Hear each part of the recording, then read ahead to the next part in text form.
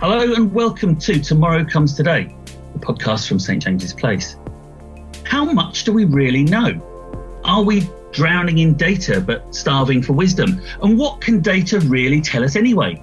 Helping me today to answer these questions, in the studio we have investment expert Rob Gardner and pensions expert Claire Trott. We'll also be hearing from the undercover economist Tim Harford, Baroness Camilla Cavendish, author of Extra Time, 10 Lessons for an Ageing World and former advisor to the Cameron government, and Toby Heaps, who's looking to information to help with our sustainability goals. So Rob and Claire, now data is being talked of as the new oil. I mean, it's transformed everything about the economy and the way we live. And we've got almost instantaneous access to it. Is this something that you see as well, or is there are we getting lost? Is the human dimension and the kind of that wisdom, is there still a place for that? I have to say data is something that is really, really important. But the problem with the amount of data and the immediate data that we're getting at the moment is, do we know it's real? There's so much fake data out there. So sifting through what you know and using your experience to understand whether it's true, it can be a real issue, because if you don't have the experience to determine whether it's real data or fake data or meaningless data, then you don't know what to do with it. And I think that can be a real problem. And that's something that's speeding up, of course. And it's always been a challenge knowing what was real and what was fake. But I guess the time that we've got to process that is shrinking all the time. Rob, what do you see? Yeah, look, I mean, there's no doubt that we have more data than we've ever had before. I mean, I think, it's probably it wasn't that long ago. It was every year in 1 year, we took more photos than had ever been taken in the history of the world. So look, I think we need to separate data for decision making and wisdom, which is putting that data in context. So actually, I think what was happening at the beginning of the year, where we had all these mathematicians with charts and exponential rates of growth around COVID-19. And you're seeing this debate happen now, which is better, the UK, Sweden, Spain, the US. And depending on the narrative, I can show you charts to tell you the story that I want to tell you. So, for example, Sweden has the population density, which is a tenth of the UK. And, people compare Sweden to the UK. So data is important. And I think data can be used to make forecasts about the future. And I'm excited to hear about what Tim's going to talk about later, because he talks about that. But how we contextualize that, how we use wisdom to derive knowledge from that, I think is what's missing more than ever right now. And do we think, is it a consequence of just the swift turnaround? And I suppose politicians, whereas in the past they would have a day to retire to checkers and formulate policy, are now expected to have instant reactions to every new revelation as it comes up in the timeline? I think it's just which way round. I think politicians have always had an agenda to make. So the question is, are we following a scientific method where we're going and researching good science and bad science and trying to come up with good conclusions and follow a scientific method and peer review and all the rest? Or do I have a personal manifesto, philosophy, view of the world that I want to project, and I want to use the data to make that point? And I sit in the camp that we need more of the former.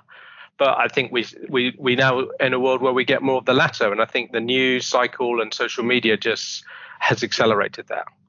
Of course, this is a hot topic right now with the intergenerational tensions that we're seeing in the population. The idea that data can tell us what will be needed for a particular path and can help us formulate how it's going to be in 20 years, 30 years and so on. And well, Claire, I'm sure you're going to enjoy Baroness Cavendish's point here about the way in which, for example, Sweden and the UK are modelled differently and what those outcomes can be for later life. It's really important to see where you're going. And if you, in your head, you think you're going one way, and pensions is a really difficult thing, because you're tying money up for a long time. And people they can't necessarily, especially for young people, can't necessarily see the benefit of it being tied up for that amount of time. And trying to explain to them things like compound interest and how today's pound will make so much more difference than next month's pound or next year's pound. You can show them actually relatively easy how you can have a better life. And we all want to aspire to the better life, but we don't like to think about retirement. And I think that's something we need to sort of reconsider. How long are we going to be in retirement? How long are we going to live? And I think that's a very strong thing to bring back to reality for people because they just don't see it. And this leads us in very nicely to my conversation with Baroness Camilla Cavendish.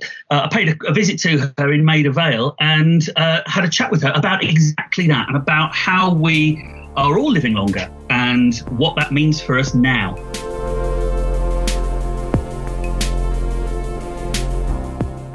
I suppose the best statistic is that in 2020, there will be more people on the planet over 65 than under 5.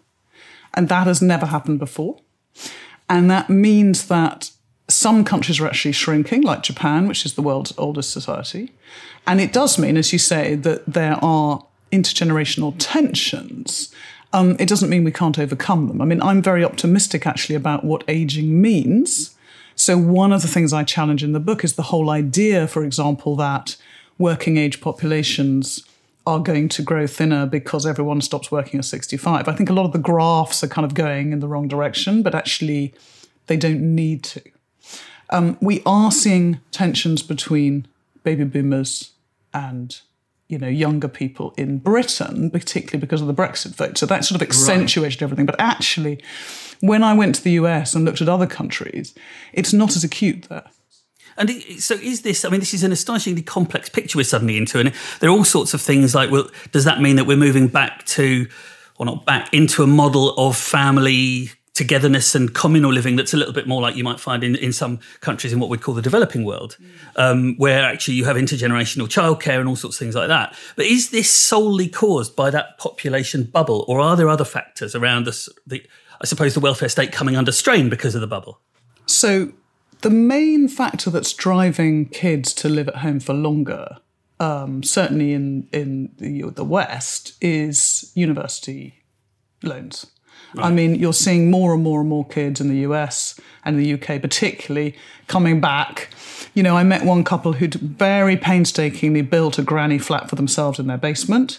It's now a graddy flat. It's occupied by their 2 graduate sons. Wow. And that's very common.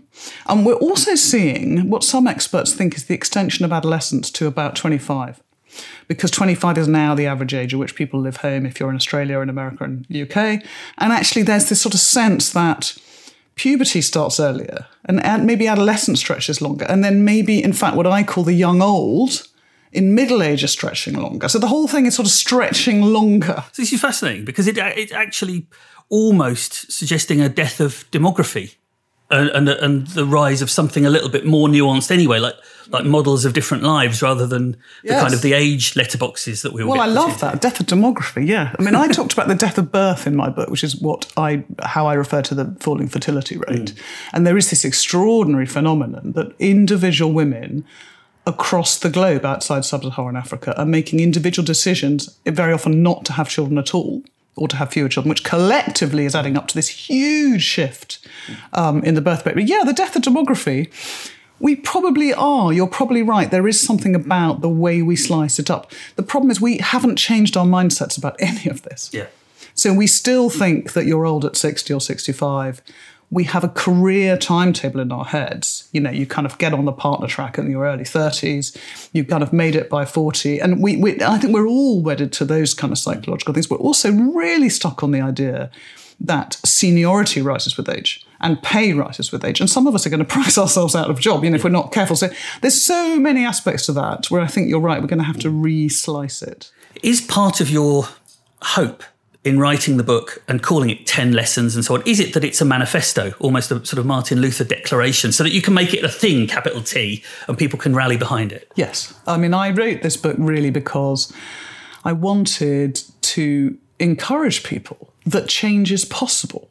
I think the demographics make it absolutely essential and inevitable. They question everything. If you look at the demographics, you end up seeing that we're going to have to change retirement and healthcare and pensions. But not just that, our sense of purpose in our lives and also the very notion of family, because we're not all going to have children to look after us. We need to create new kinds of support networks. So I really went round to these different countries to find largely ordinary people who are changing the way they see themselves and they are redefining age. And I think that's very inspiring. And I hope more people will take comfort from that.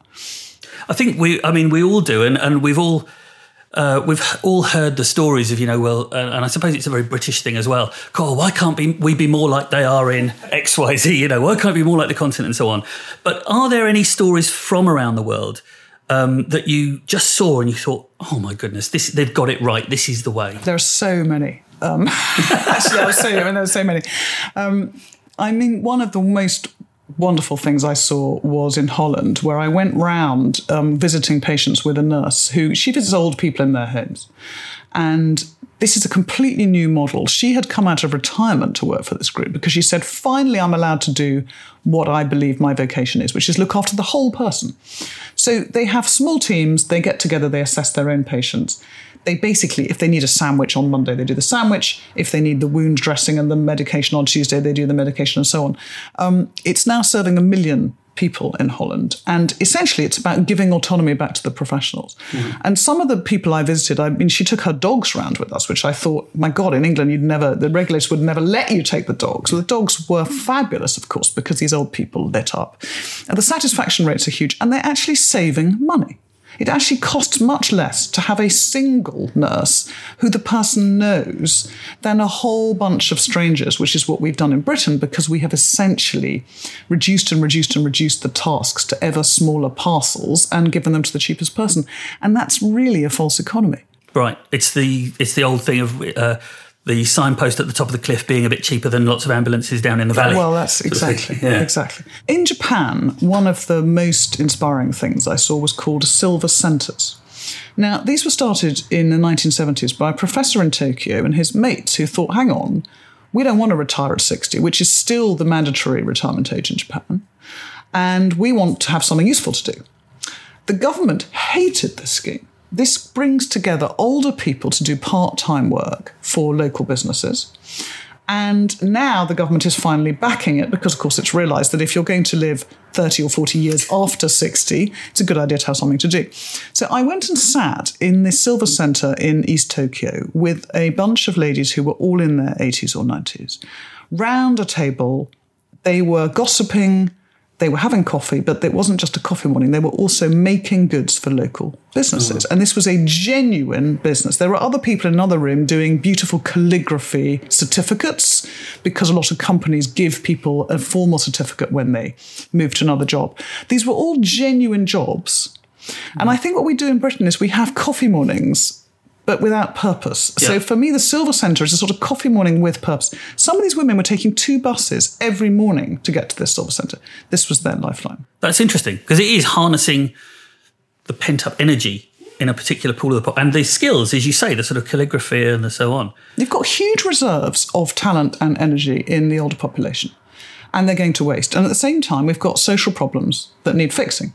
So in Zimbabwe, there's an amazing project. A psychiatrist called Dixon Chibanda, who was in his hospital in Harare one morning, discovered one of his patients had sadly killed herself, rang the mother and said, why didn't she meet her appointment? Why didn't she come to me?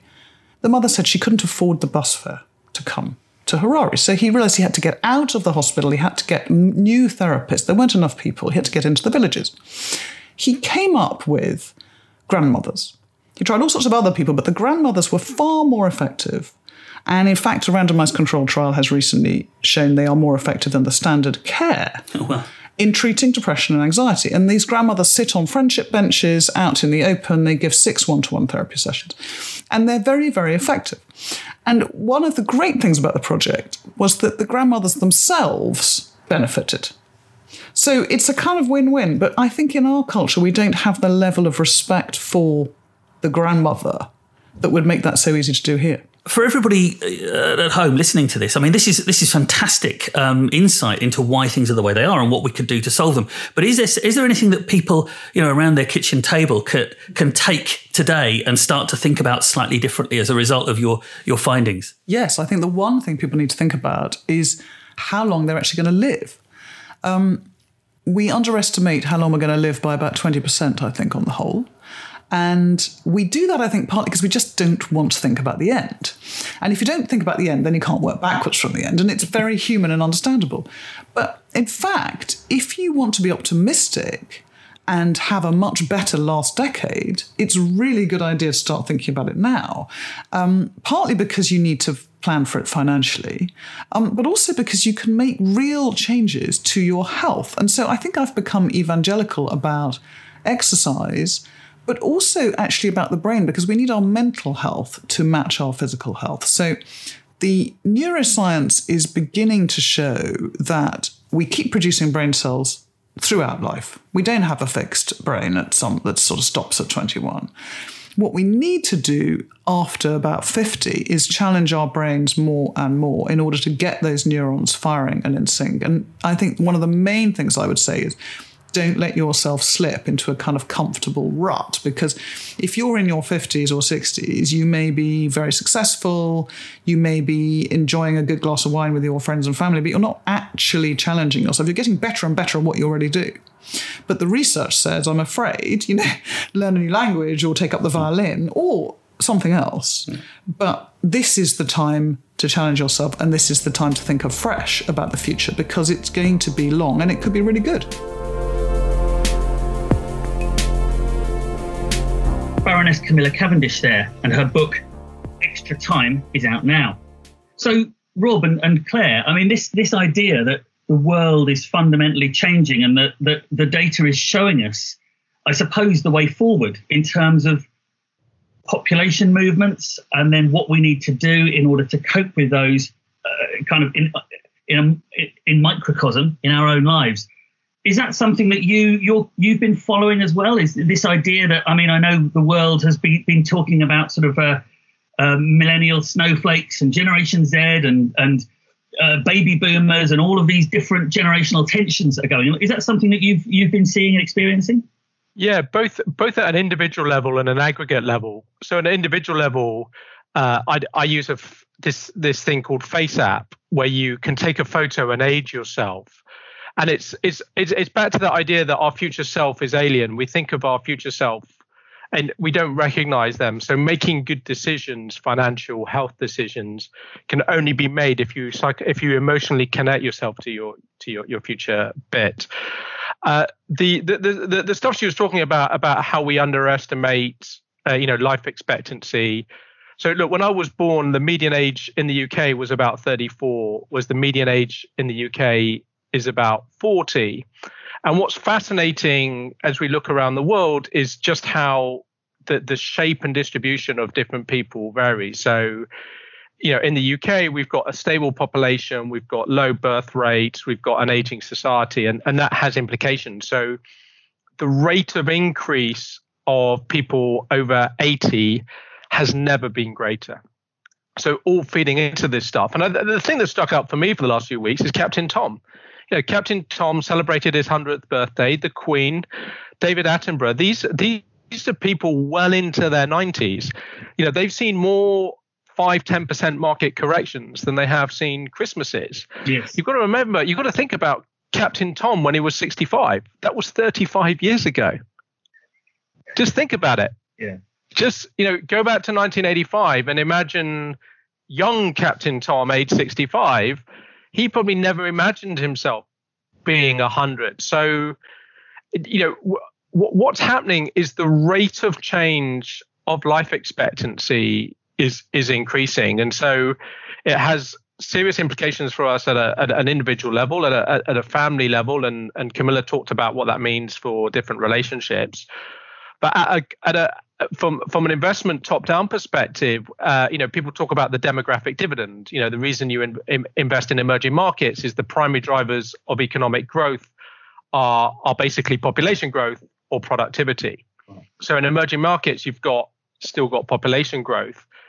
When that slows down, it has to be offset by productivity growth.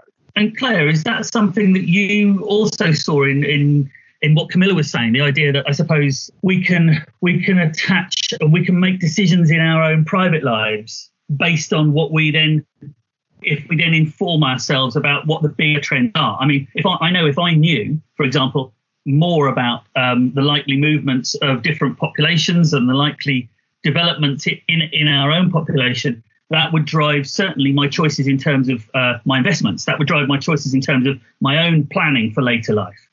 Yeah, and I think it is. I think, as Rob was saying, you can see now where we're going because you know who's alive now, and you know general life expectancy of the people who are alive now, and we're still seeing those 65-year-olds living longer and longer and longer. So if you look at a 65-year-old now, there's going to be many more Captain Toms around hitting 100, and very ones that are healthy, just as he is, that are mobile, that are, bright as a button, all of that. Not what, when I was young, you were looking back and you sort of saying, actually 100, unreasonable, 100 and healthy, even more unreasonable. But actually it wasn't.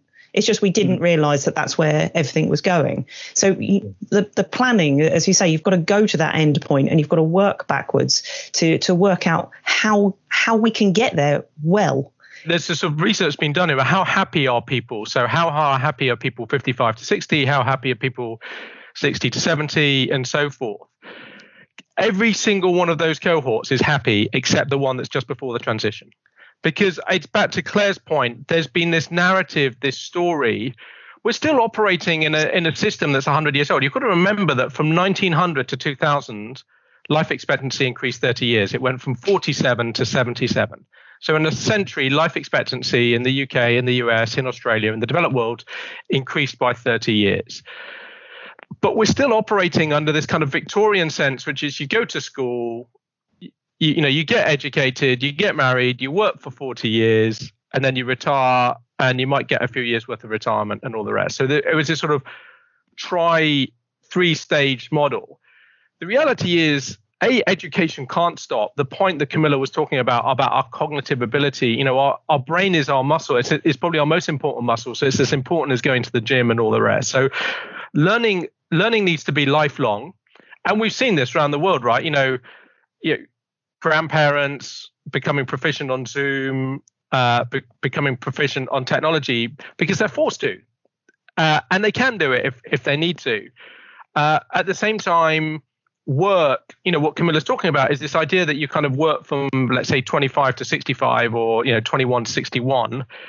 That's an out-of-date concept. You might go from working full-time to part-time to less part-time.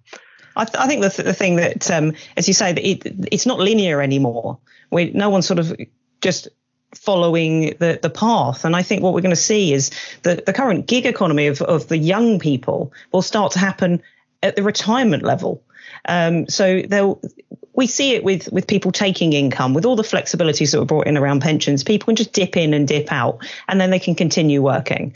So they could do some sort of short-term placement, giving back to the community, giving back the knowledge. I mean, the amount of knowledge in the 65 and over that can bring so much back to the industry is amazing. And I just don't think that the current sort of go to school, get a job, retire, 65, stop working, isn't bringing that back into society.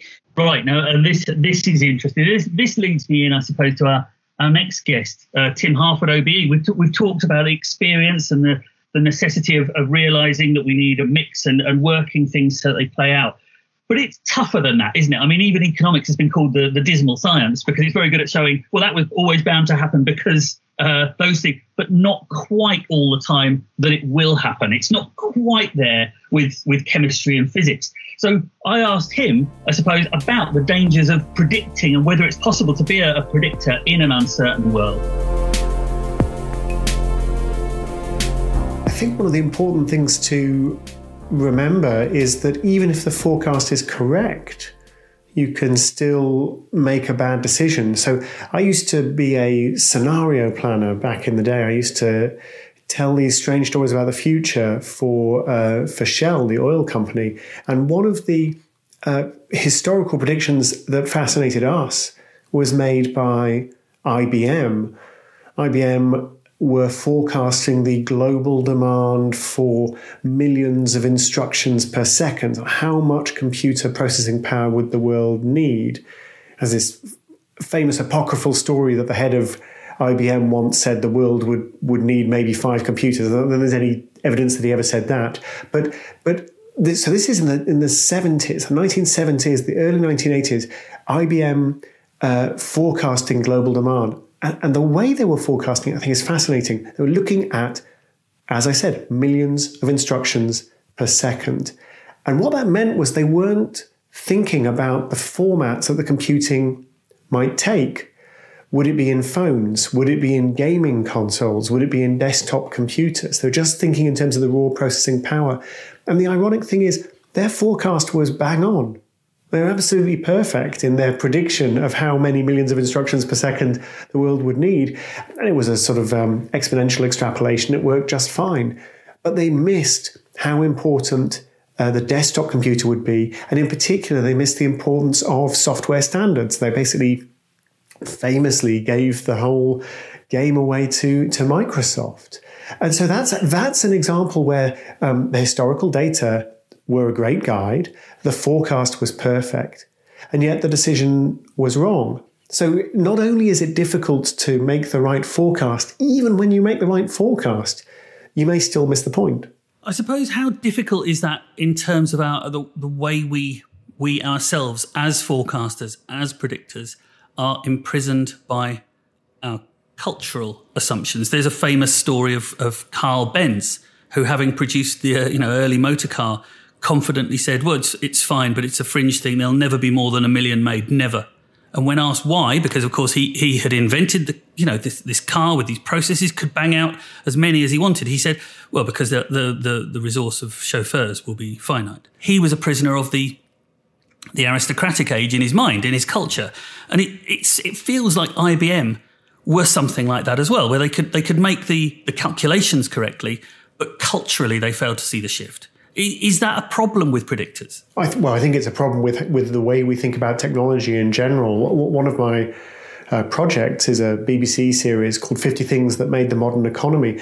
And it's a history of economics through the lens of technology. And the mistake we make over and over and over again is that we fail to see that society changes. Our social organization, our cultural habits, who has power and who doesn't have power, our hierarchies, all of these things change to take advantage, to unlock the power of new technologies. But of course, even once you've recognized that, it doesn't mean you're going to be able to predict what the cultural change would be, because cultural change and organizational change, this is a hard problem. But it's a fairly reliable prediction that the technology is not simply going to slot into the existing systems, solve some problem, just be a better mousetrap and change nothing else.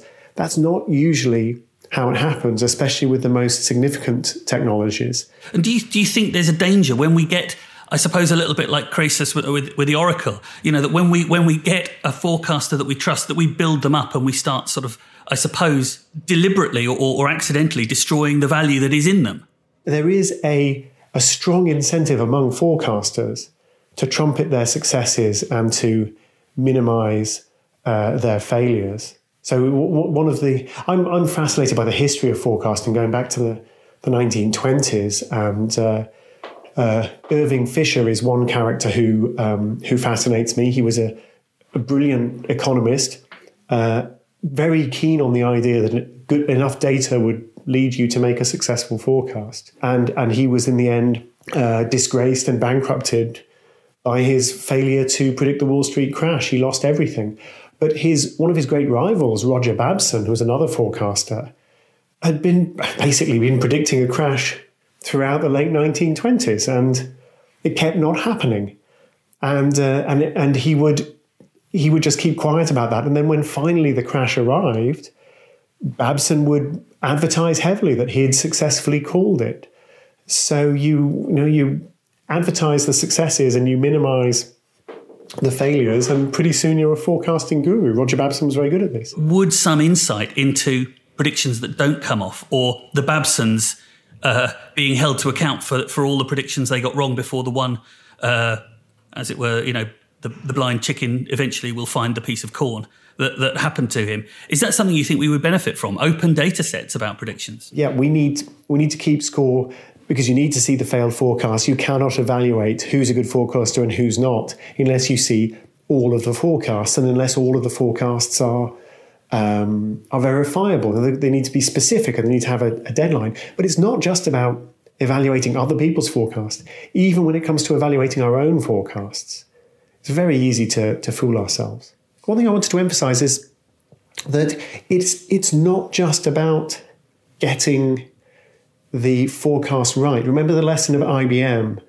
The process of making a forecast can make us stupid or it can make us clever. So, I mean, the simplest example is GPS. GPS will give us a forecast of traffic conditions and how to get where we're going.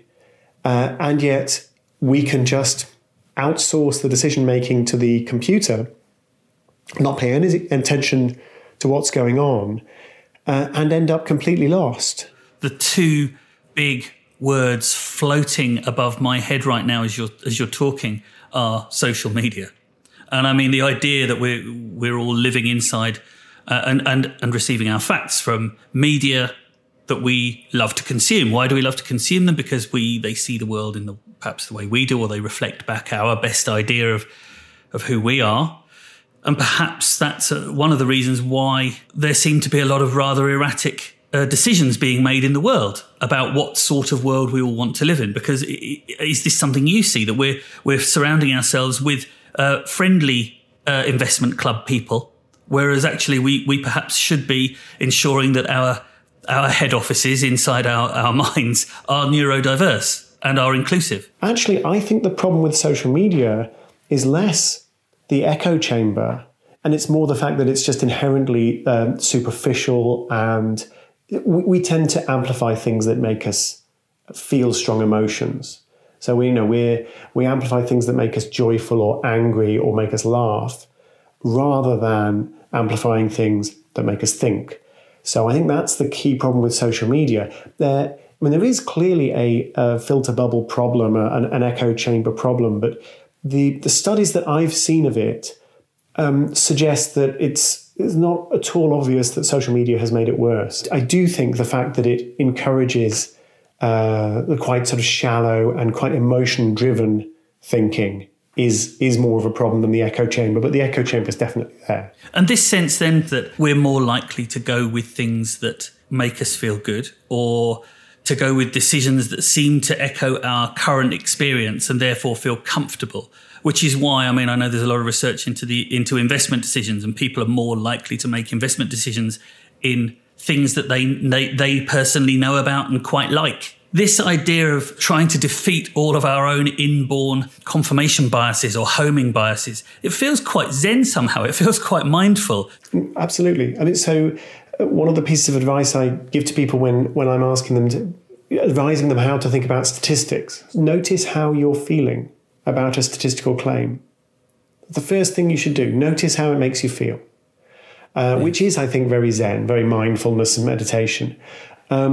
Because once you've noticed whether this claim is making you feel vindicated, angry, joyful, I knew I was right all along, it can't possibly be true, it's fake news, whatever it is that you're feeling, noticing that feeling is, I think, the first step to stepping beyond your instinctive emotional knee-jerk reactions and actually analysing the content of the claim and figuring out whether it's true or false.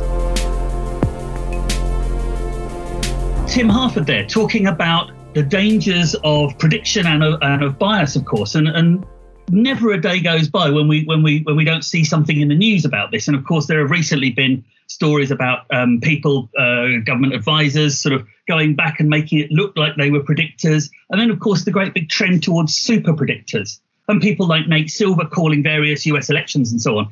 Do you follow any predictors? Do you think that's a very dangerous thing to be doing, actually, to follow a predictor as if they were a kind of, I suppose, a kind of oracle? I personally struggle with it. I'm massively skeptical, and it goes back to the you just keep throwing things until something sticks. Yeah. And it does happen a lot with people that you don't hear of them until they get something right, and that's my biggest problem with it all. But there are some obviously very good predictions out there, but they're not detail. They're not like this one thing will happen. So, predicting the election, it's like 1 or 2, throw a coin. You're going to get it right or not get it right. Those sort of things are probably slightly easier to predict. And the closer you get to them, the much easier they are to predict. But these sort of long-term predictions, I truly struggle with. And I find anything that's too funnel-like is one of the things that I think personally should be avoided. I think it's interesting. Tim talked about scenario planning. So I think what I disagree with is what's called a single point estimate. What we should do is plan scenarios and think what might happen. So the demographic changes that we were talking about were known. A few years ago, a report came out from Exxon that was done in 1982, where they predicted what would happen to global CO2 emissions by 2020. And they predicted that the CO2 parts per million would be 420 parts per million. And with a cone of uncertainty and all the rest. And so this for me is where culture is interesting. They chose not to see that or hear it because they didn't want to.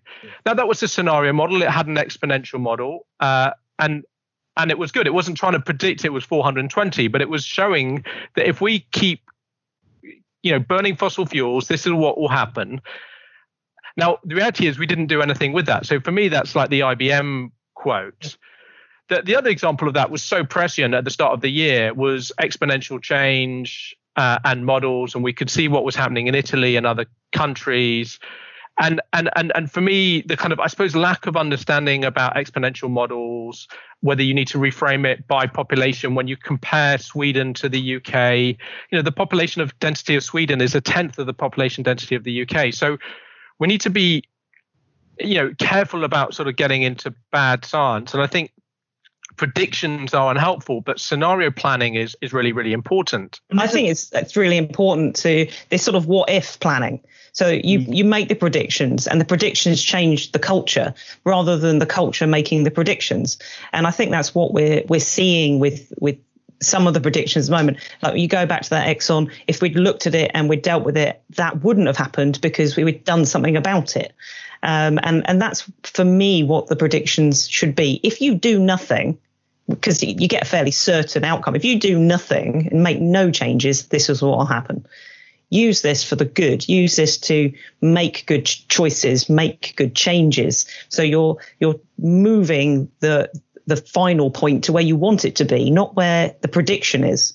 You kind of drag it to the point that is good rather than whatever point it was going to hit anyway. And of course, we have the infamous Y2K scenario around that, don't we? Where people poo-pooed the predictions because there was no disaster. And there was no disaster because those predictions had been modelled and action was taken. But it's exactly fascinating that you've both touched on something that I think unifies this. And Rob, I think you even said the words bad science, because there's somebody, a chap called Ben Goldacre, who's a science communicator and a doctor. And he did the bad science column for a long time, I think, for the Guardian and the book of the same name. And he's talked about the need in public life to bring in more, as it were, scientific method. So if there is going to be a prediction, if there is going to be some research done by a think tank, let's say what we expect to happen. And make a commitment that we will publicise the results, whether it's a successful trial or not a successful trial. Let's ensure that this is on the record, on the public record, because then we can learn from it, which is obviously a big move towards doing in science now as well, where other people can take your failed experiments because that makes them useful. And in journalism as well, I know there's this big thing towards open journalism. Don't just say what the answer is. Show us open up your data sets. And this is something that our next guest, a chap called Toby Heaps, has been doing. Now, Toby's really interesting to me. He founded in the early 2000s a company called Corporate Knights. Now, it's a magazine, it's a news service, but it's also a monitoring organisation devoted to sustainability. And the idea of clean capitalism, as he calls it. And what's fascinating to me is that it's not a campaigning organisation. He doesn't see it as campaigning and saying, let's all write a letter to these companies. What he sees himself doing is gathering data in a very, very, very strictly controlled way over and over again to ensure that whatever companies are doing, and they may be sustainable, they may not be, on a number of metrics and a number of measures, that can be known about. And one of the interesting things that he's pointed out is that pressure on companies to become more sustainable and to do the right thing. And I'm thinking now to the Cordoba as well, Rob. Pressure on companies to do the right thing and become more sustainable is now something that is coming from investors and the investment community. And I think that's very interesting. And I asked him about that. Was it 2003 you first founded Corporate Knights? What was the idea, and what did you want to achieve? If you go back to being that kind of 20-something chap, I think it's still crystal clear in my mind. The magazine launched in 2002, so it was 2001, and it was this sort of idea that most people, like Anne Frank said, are good at heart, but most people don't necessarily have their actions reflecting that goodness in their heart, and a lot of the reason is because it's not because they don't care, it's because they don't know or they don't trust. And so this idea that we could sort of present a platform where we could show, not all companies are exactly the same. There are differences, and there are companies that are doing things that are significantly better, and there are ways to reward those companies. That was at the heart of the mission and still is. And I think it's something that's becoming more possible to verify and promulgate and communicate real time with technology and blockchain. Although the promise is yet to be fully realized, I think we will see a lot of progress in the next decade on that front. And let's talk for a moment about those decisions and that trust, because it seems to me that if you'd said to me 10 years ago, the people who are going to make the difference potentially are going to be investors by having those transparency tools to make more informed and responsible decisions, and perhaps to see sustainability as something about future preparedness. That would have been almost a radical shift in people's perceptions as to what the investment community can be. And how have you seen that come about? Was it something very sudden, or is it something that Corporate Knights has kind of led, I suppose, with its data dumps? I mean, we've been a lot of people have been focused on investors, and for the reason that, for similar reasons, the reason is investors control access to oxygen. Capital is oxygen in our market society, and the investors control the access to it. And so the moment that the investors decide to supply or deprive any group or actor with that critical supply of oxygen, capital oxygen, is a moment that everybody takes great notice of. And so we've seen different inflection points along the way, with norms changing, with the UN Principles for Responsible Investment, with the CDP growing to where it is, with the divestment movement growing to where it is, with the decarbonization movement, with BlackRock sort of joining the fray recently in an emphatic way with Larry Fink's letter calling climate change one of the most significant investment issues of our time, and predicting a significant reallocation of capital. So investors have hard power because they control the oxygen, but their ability to execute on that hard power is constrained to the reality they operate in. Investors are not going to run too far ahead of the fundamentals in the economy or too far behind. In general, they have to sort of live in the real world, but they can accelerate trends. They can also flip switches when there's been some sort of pent up inertia in the system. Often there's a lot of pent up inertia in the system, and I think we're seeing that now.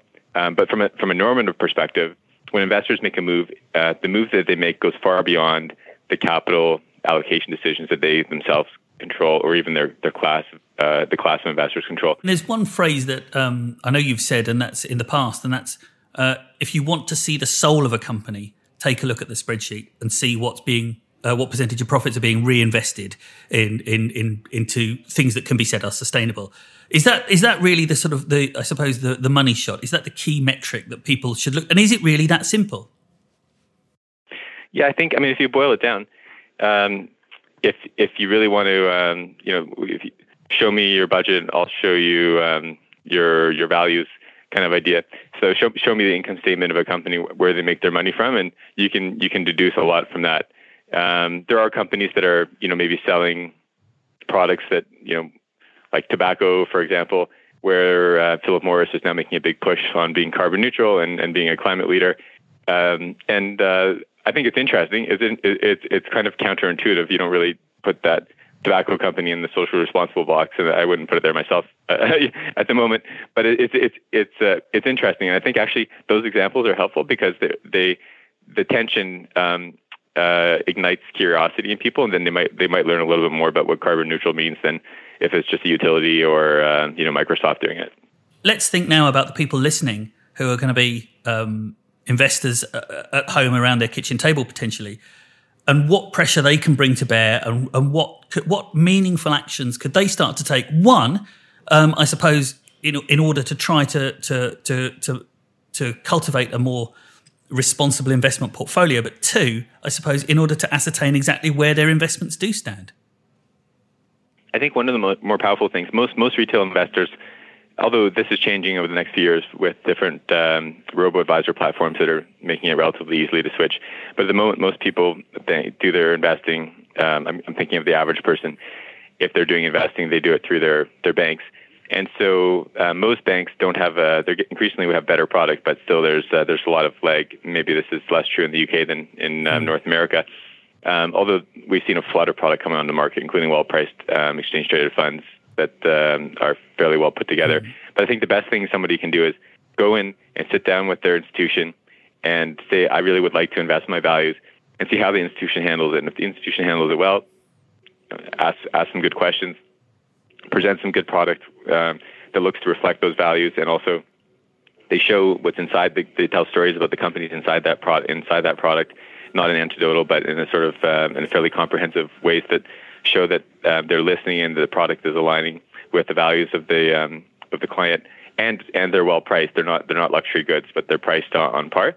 That's a good sign. If it's not there, increasingly there are institutions that do offer this. The leading bank or the leading wealth management firm. I think one of the most powerful things you can do is take your money, take your account, and move it to another institution, and write a letter to the chairman and the CEO of that company, and tell them what you did and why you did it.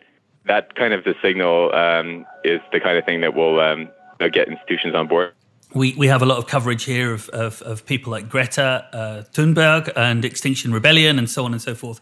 And sustainability has still got that public perception of, does this mean green? Does this mean environmental stuff? Tell me a little bit about this idea of ESG has come about, and how helpful do you think it's been that people have stopped going, this is a green thing, this is about trees and flowers and oxygen, and it's become much more holistic, to do with corporate governance and social responsibility as well? Yeah, I think the social component is critical. We're at the end of the day, humans are still, at least that's what we tell the storytellers ourselves. We're still running the show here on planet Earth, and so if you have a strategy that is not taking into account the impact on humans, then it's a one-legged strategy.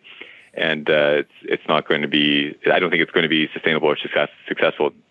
Just like if you have a green economy plan and you're not taking into account the affordability concerns of average people, it's going to lose political support. So having the social and the environmental rolled up into one is absolutely essential for resilience and for the strategy to be able to survive.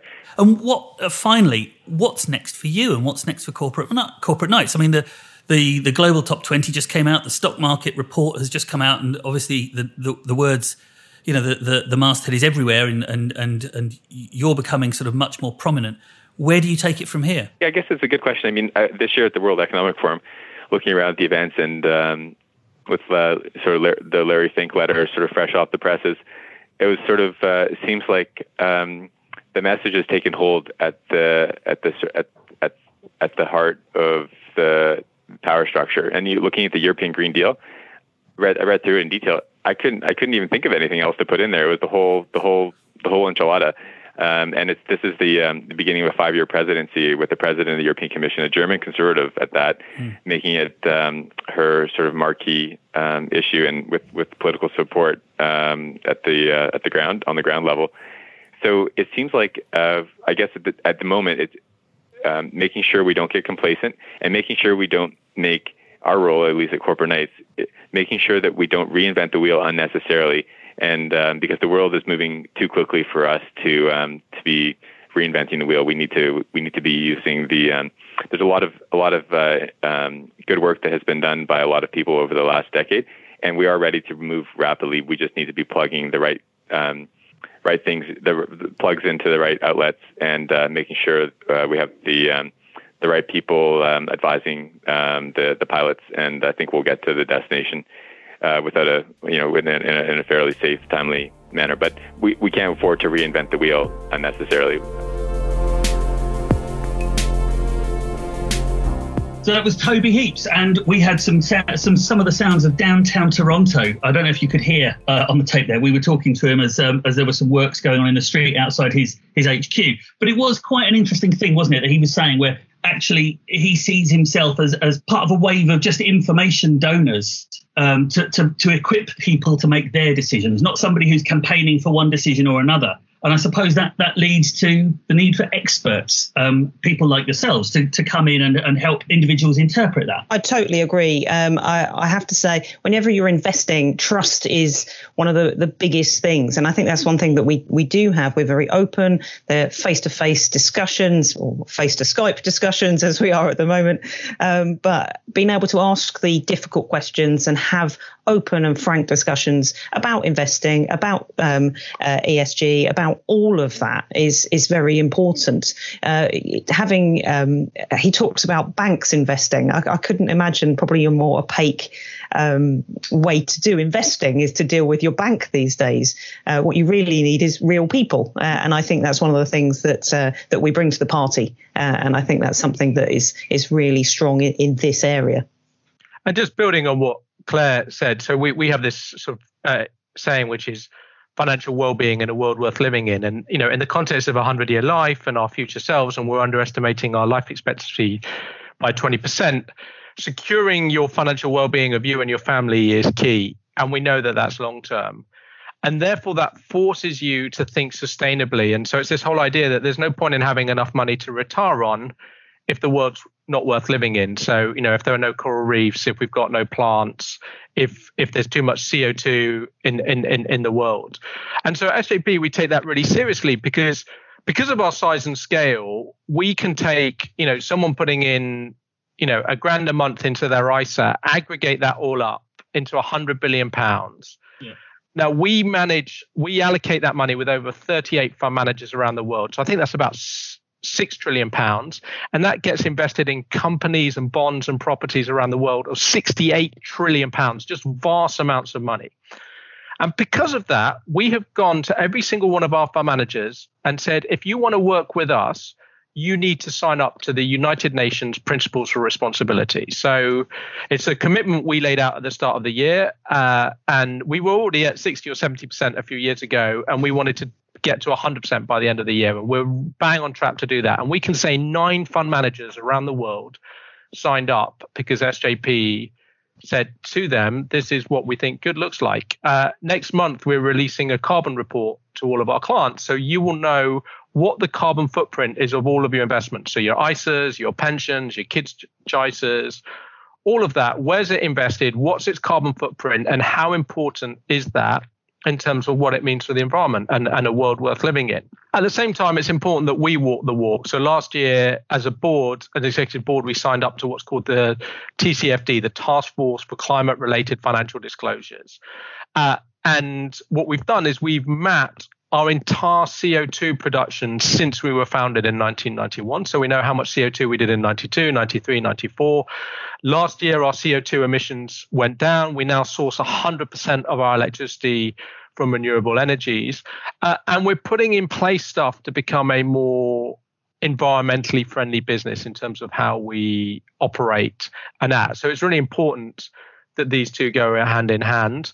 And as you know, there are increasing amounts of index. There was the Responsibility 100 index that was launched earlier this year, which is the FTSE 100, and we're part of that. And there's two things: is the walk and the talk. So what is your company talking about, and are you walking the walk? And I think it's really important that we do these things. I also think we need to accept we're all not perfect. So there's some stuff that SJP does well. There's other stuff that we don't do less well, but let's be held to account. Let's get better. We're getting better at gender diversity. We're getting better at addressing the gender pay gap. We're going to be better at addressing diversity, through the lens of BAME or through the lens of LGBTQ. So I think the point that Toby made is that what I like about all of this is, if you watch David Attenborough on TV, you're like, okay, but what can I do about it? Yes, I can recycle. I can sort of consume less plastic bottles. There's stuff I can do.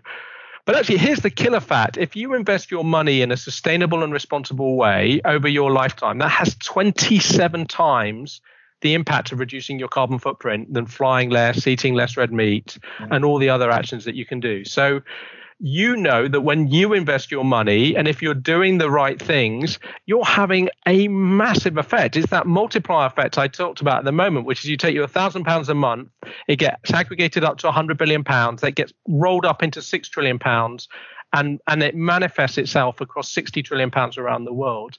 And this real notion that money can be a force for good. And that's one of the reasons that, I'm really proud to kind of do what I do, because to be in that position to help connect 750,000 clients and their money and make the world a better place is a real, is a privilege. I mean, you can almost see a thread, can't you, with all of these things, whether we're talking about the moving beyond the kind of the mere data and figures of the lifespan and population growth, and looking at things like what that doctor did in Harare, or whether you talk about Toby and looking beyond just the data and thinking, well, let's ally some human emotional intelligence to that, and let's see what we can do using that data. Or indeed, Tim, where we're talking about making wiser and not just more data-informed decisions. I think that really sings through to me with what you're saying, this idea that we can now analyze things, we can now look at them, but let's also use our wisdom, and let's use good intent and our integrity to make them mean something. So I think this is where the Tim Hartford thing is, that we can make future predictions or future scenarios about if we keep consuming oil, gas the way we do, and with population growth. So, 100 years ago, the population of the world was 2.5 billion. We're at like 7 billion, heading to 9 billion. We had Daimler predicted there'll only be 1 million cars. We now have over 1 billion cars on the planet. We know how much energy we consume. The demand for energy is increasing at an exponential rate. The technology has been there for solar panels. There are some known knowns in front of us. What we need to do is, at an individual level, at a company level, at a government level, at a world level, and go, what do we need to do? Now, the genius is, and what Toby talked about is, let's not reinvent the wheel. There's a brilliant framework that we can all map ourselves to, and it's the United Nations Sustainable Development Goals. Again, if you open up, the SJP report and accounts, you can see how we map what we're doing to that. It's important we create economic growth. Jobs, keeping people meaningfully employed is important, paying taxes, but we need to tackle climate change. We need to make sure that we don't destroy our rivers and our oceans. We need to address the gender inequality in the UK and around the world. So we have these brilliant 17 frameworks, these 17 goals that we can map ourselves to, where we invest our money, the companies we work for, and that's the opportunity. And what a note to end on. The idea that we can actually change the world in our own individual ways. Tremendously inspiring stuff. Claire Trott, Rob Gardner, thank you so much for joining me. And wherever you're listening, I hope you have a wonderful day ahead.